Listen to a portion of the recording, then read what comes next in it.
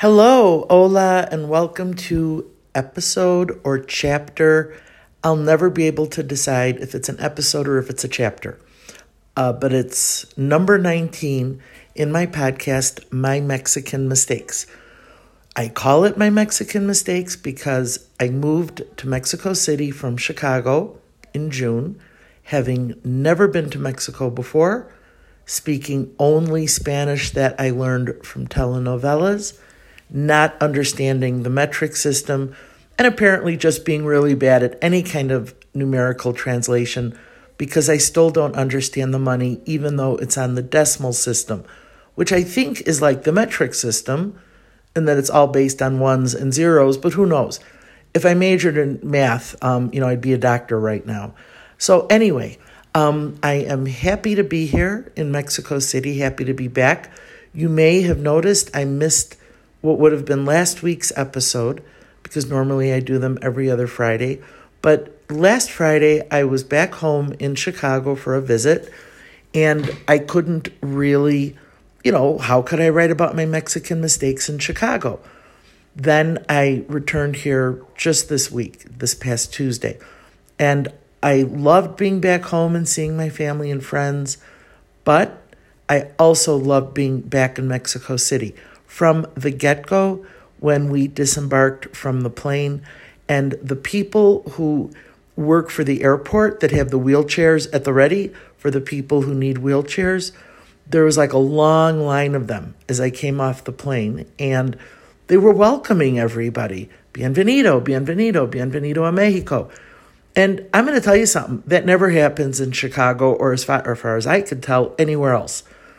It was like all these people just lined up with wheelchairs, and everybody was welcoming me back to Mexico.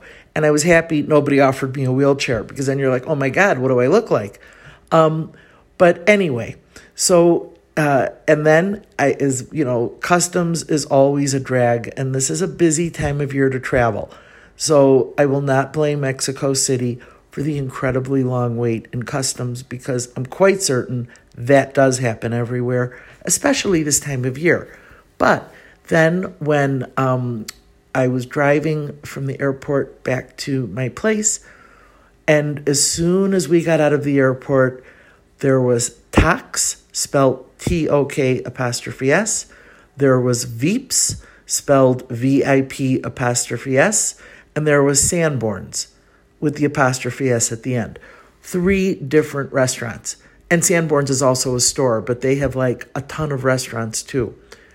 As soon as I saw Sanborns, VIPs, and TOKS within about half a mile of the airport, I knew I was back in Mexico City. Because yes, you can say the Angel of Independence is a landmark of Mexico City all day long, instantly recognizable any day of the week as a landmark of Mexico City. But if you ask me, TOKS, VIPs, and Sanborns are the real landmarks of Mexico City. All 3 restaurants are kind of the same. I think Sanborns is a little better, and some of the Sanborns in the Central Historical District are amazingly beautiful and historic, because they're in like palaces. But they're department stores, but the restaurants are, like I said, I wouldn't, there's way better food in Mexico City, but it's tough to find a more beautiful setting than the Sanborns on Cinco de Mayo. But as far as the Sanborns out by the airport goes, the VIPs, the TOKS, these are all restaurants that I can only say would kind of remind you of the Denny's of Mexico City. And I don't mean it in a bad way. I just mean that you know what's going to be on that menu. It's a very wide variety of things that include both Mexican and a lot of American kind of specialties. Like you can get pancakes, or you can get tacos pastor, or, an omelet, or barbacoa, which is like delicious barbecue meat. And none of it's particularly good, but there's like a comfort level in all of them because you know exactly what it's going to taste like. And these 3 restaurants, VIPs, TOKS, and Sanborns, are everywhere in Mexico. And they're open late, and the service is great, and the menu is like the War and Peace of menus. Like you'd like to just get into that kitchen and see how they're doing all these things. And they're not expensive, and you can just count on them. And, there is, I think, a value to, it's like Stevie Wonder used to always stay at Holiday Inns, so he says, because he knew the layout of the room would be exactly the same from city to city. That's how I feel about Vips Tax and Sanborns. I could go anywhere in Mexico and I will find exactly the same meal at every one of those places.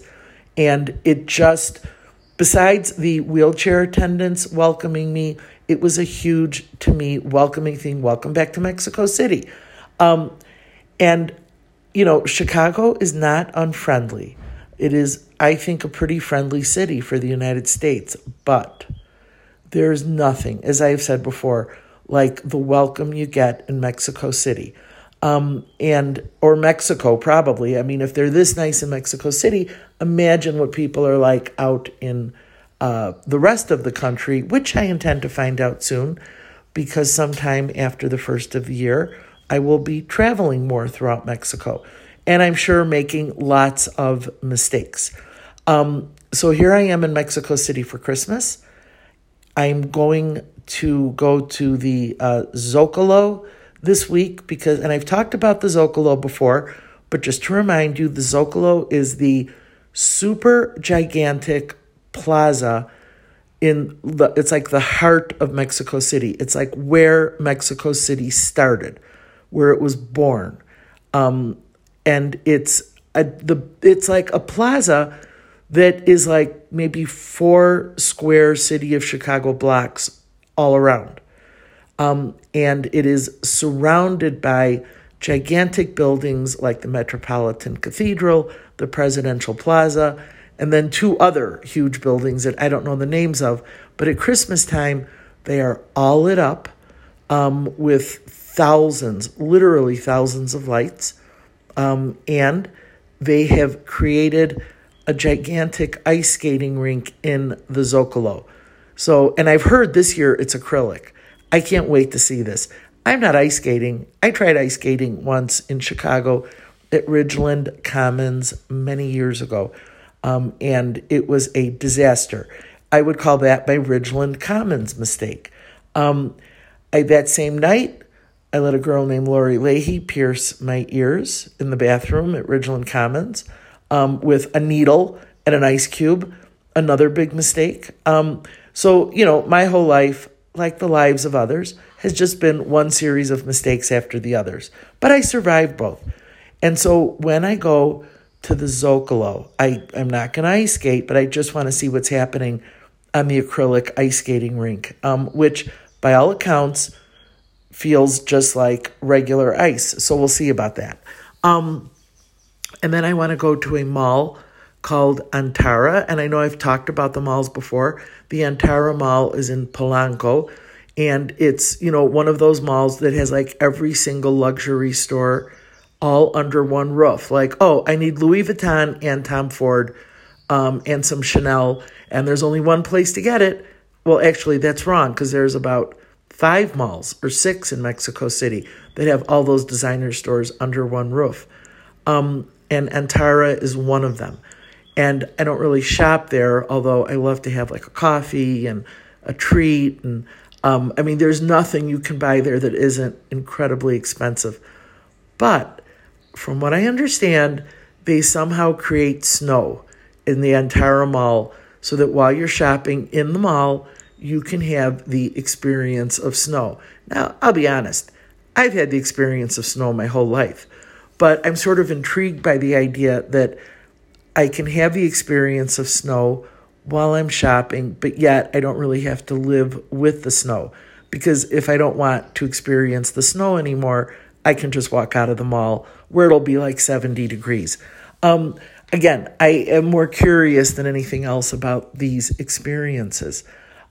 Mexico City is decorated throughout. Just like it's no different from, any other city you've ever been in. Christmas decorations all over. thousands of poinsettias. I don't think nowhere in the world do people love poinsettias as much as they do in Mexico City. There's a lot of traditional food. The bakeries are going crazy because, the bakery should be the national symbol of Mexico City. That and Tacos Pastor. They should be like together in one sort of emblem. Bakeries and Tacos Pastor. And so wherever you go in the city, anywhere you go, they're decorated beautifully with Christmas trees and lights, and even like where I'm living, the grounds. I'm going to try to take a little video tonight maybe. The grounds are all lit up with traveling lights and gigantic Santas and a Rudolph and a snow globe, but everything, because it's Mexico City, nothing is regular size. I think another good name for Mexico City could be Land of the Giants, because everything here is super gigantic, which is why the word super is so popular, because nothing is regular size. Everything is super size. And imagine, take Chicago, but multiply it by 10, and I mean the whole city, and then add about 1.5 million more lights, and that's Mexico City at Christmas time. But yet, it's like today's a beautiful sunny day. It's around 65, and I guess the rest of the week it'll be even a little warmer. And from what I hear, the weather is nice in Chicago too. And I'm happy for my family and friends in Chicago that they are not enduring the ice storms and slush and everything else that goes along usually with Chicago in winter. And also, I'm going to say this, in Chicago, there's a lot more crime than there used to be. And I mean just like from a few years ago to now. And I didn't always feel that safe in Chicago on the big shopping streets, Michigan Avenue, State Street. You can, it just definitely feels different. And you do see some police, but there's not enough police. And whereas in Mexico City, there is nowhere you can go that there aren't police everywhere. There are very serious guards guarding everything. And, so I feel a lot safer in Mexico City. And if only my Spanish was better, I'd probably feel, it would be even better. But that's on me. I have some mental block where the only Spanish I seem to learn comes from telenovelas. So if I need to tell somebody I'm pregnant, or I need to tell someone, I love you, I hate you, get out, I'm pregnant, don't go, what do you want, what are you doing here? I've got all those expressions down pat. But once again, I still haven't mastered where is the dry cleaners. And so thank God for Google Translate.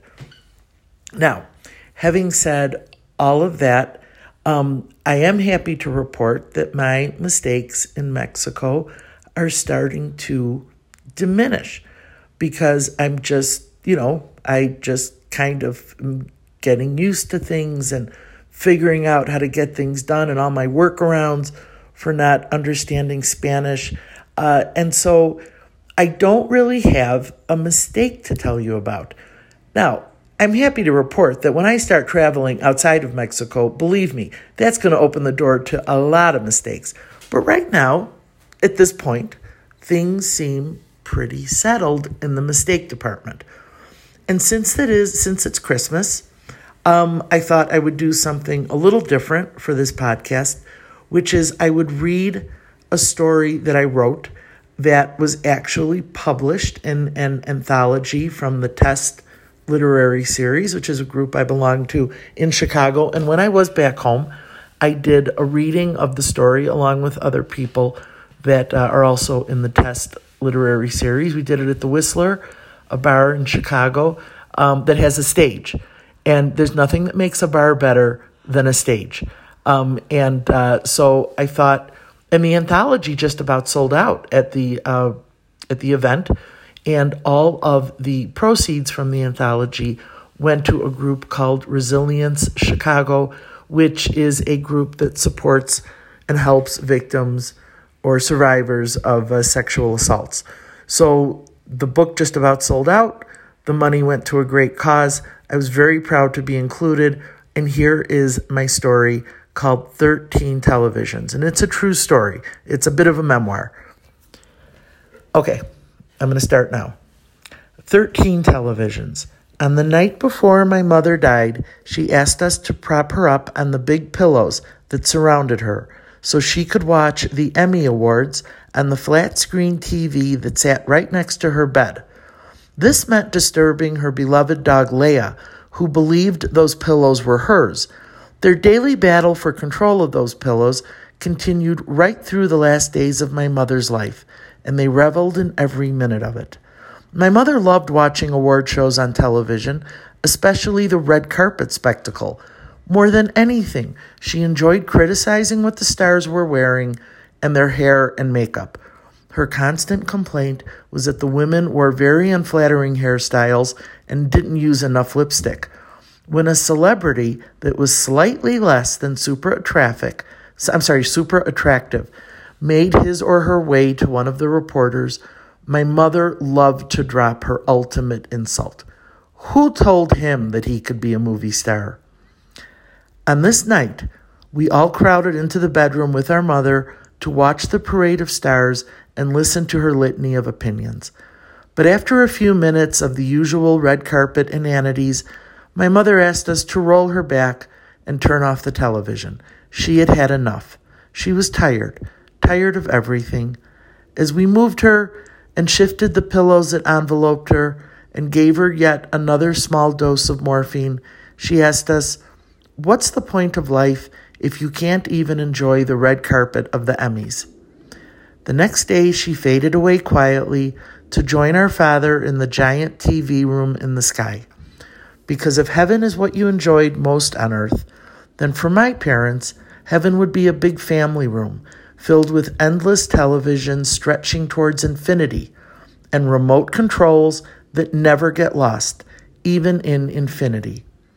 No one in the history of the world loved television more than my parents, which is how, at our family's viewing peak, we ended up with 13 TVs in our house before cable. Since there were only 6 of us, and 4 of us were kids, and none of us were network executives, I understand how that might sound odd, but it never seemed odd to us. We didn't always have 13 TVs. It happened gradually, over time, and it might have all started when I was 8 years old and a fan of a sitcom called Occasional Wife. This was a series about a swinging bachelor who had to pretend to be married in order to get promoted at work. Hijinks ensued. I guess in 1966, this was a perfectly plausible scenario. It will come as no surprise that the series lasted only 2 seasons to 1968, the year that everything changed in America. Back then, I would watch that show and many others on the television in our living room, or, as Chicagoans call it, the front room. My parents also had a television in their bedroom, and my grandmother had one in her bedroom too. These 3 televisions were all black and white. At some point, my mother began sending me to our next-door neighbors to watch Occasional Wife on their television. The Vitalis were as close to us as our own family.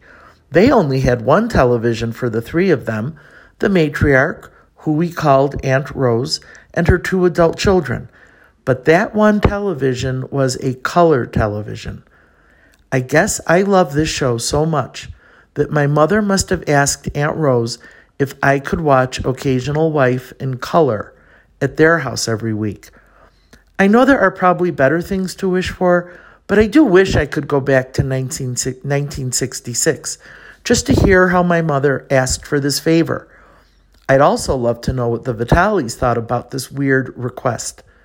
But there I was, every Tuesday night like clockwork, sprawled across their front room floor, watching Occasional Wife on their only television.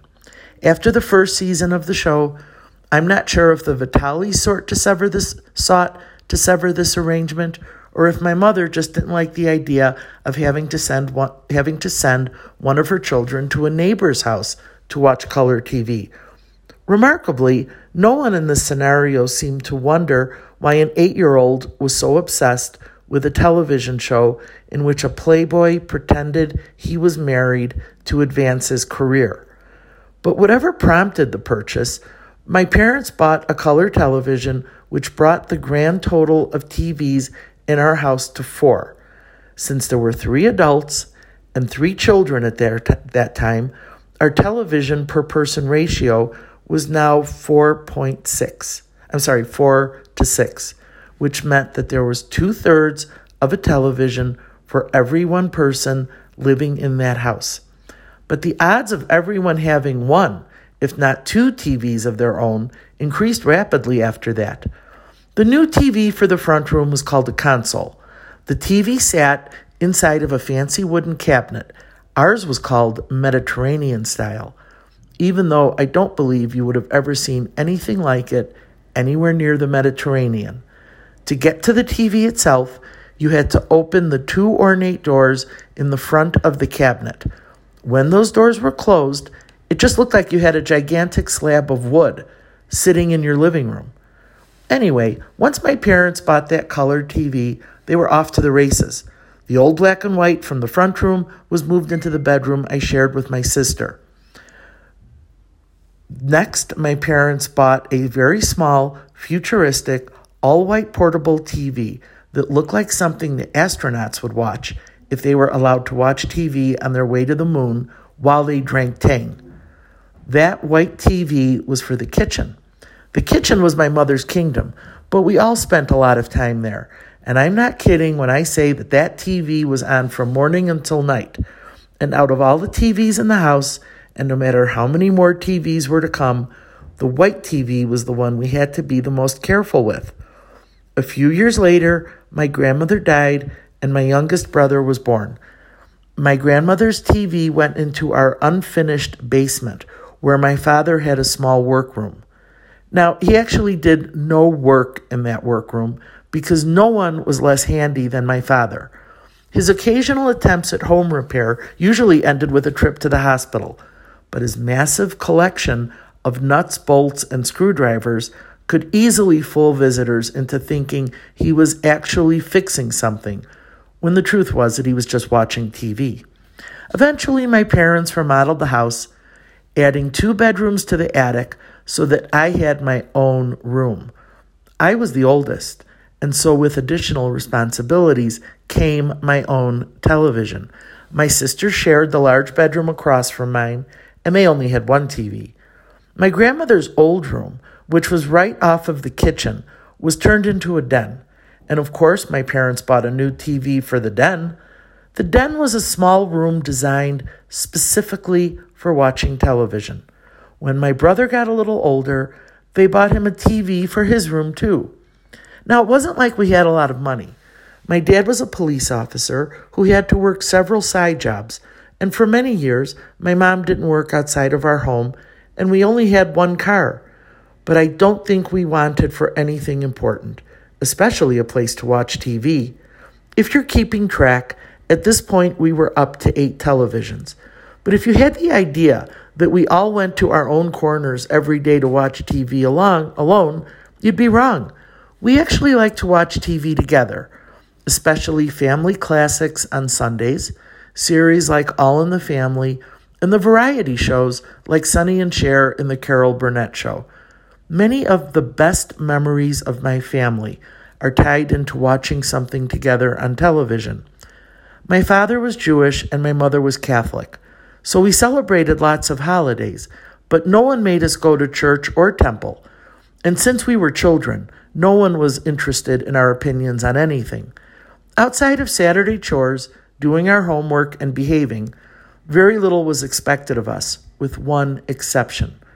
I am not sure what was drilled into other kids, but our parents considered a working knowledge of both the location and the contents of the TV guide critical.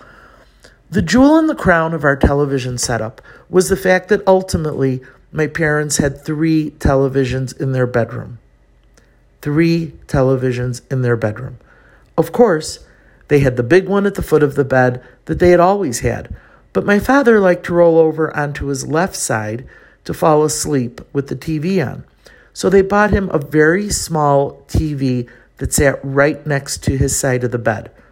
My mother really envied this setup, so she bought a small one for her side of the bed so that she could roll over to her right side to watch TV.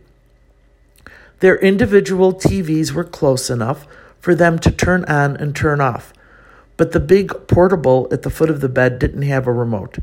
They fixed that problem by yelling out the names of all of their children in chronological order repeatedly until someone finally showed up to turn off the TV.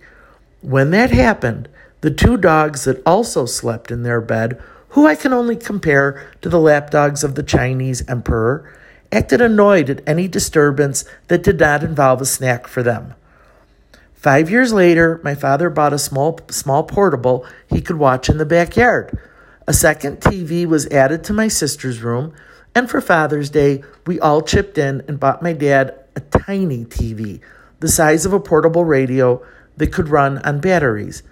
That was our 13th TV, and one of the few times I ever saw my father cry because now he could finally watch television in the bathroom. When my parents remodeled our old house one last time, combining the kitchen and den into the open family room my mother had always wanted, they continued the tradition of multiple TVs in one room. The white TV still sat on the kitchen counter, just a few feet away from the big one in the furniture pit, and they still had the 3 TVs in their bedroom.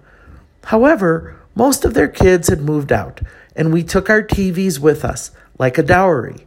Several years later, my parents left our old house too, and moved into a small modern condo with 2 TVs in their bedroom, one in the living room, and one in the spare bedroom. That made 4 TVs for the 2 of them, which was their version of downsizing. We didn't know it was going to be my mom's last Christmas when my siblings and I bought her a gift certificate from ABT Appliances, meant to cover the cost of a new gigantic smart TV. I took her to ABT to pick out the TV on a snowy winter day, right after Christmas. My mom hated to go out in the cold and snow, but I think she knew this was her last season, and she was eager to watch TV in a new way. Our father had died several years before, and the older she got, the more important her television had become. When the new TV arrived, my mom moved the big old Sony tube television from the living room into her bedroom, but she still kept a small TV right next to her bed. When my mom became bedridden that summer, my sister moved into her bedroom to help take care of her. Andrea brought her own TV, which she placed next to her side of the bed, and so my mom was back to 3 televisions in her bedroom. But by this time, my mom was very hard of hearing, and so her TV was super loud. I believed this in turn caused some hearing loss in my sister, whose TV was then even louder. I slept in the spare room and never had to turn on my TV. I just listened to theirs. That September night, my mother asked us to turn off her television in the midst of the Emmys red carpet. That was the last time my mother ever watched TV. She left us the next day to go watch some television with our father. Well, I hope you enjoyed this story if you're still listening, and let me know what you think about it. And my next podcast will be probably my last podcast from Mexico City for a while because, like I said, I plan on traveling around, so I'll continue the tradition of the podcast. And like I said, I'm sure the mistakes will be coming fast and furious. But what I will probably be talking about in my next podcast is about the experience of Christmas, New Year's, the holidays in Mexico City. It'd be a great way to go out from the city that is so remarkable, so friendly, so beautiful, so elegant, with such great food and such kindness and generosity. And everybody should come to Mexico City and try it out. It will surprise you every day. Merry Christmas to all. Happy New Year. And I will see you in a couple of weeks. Thank you for listening.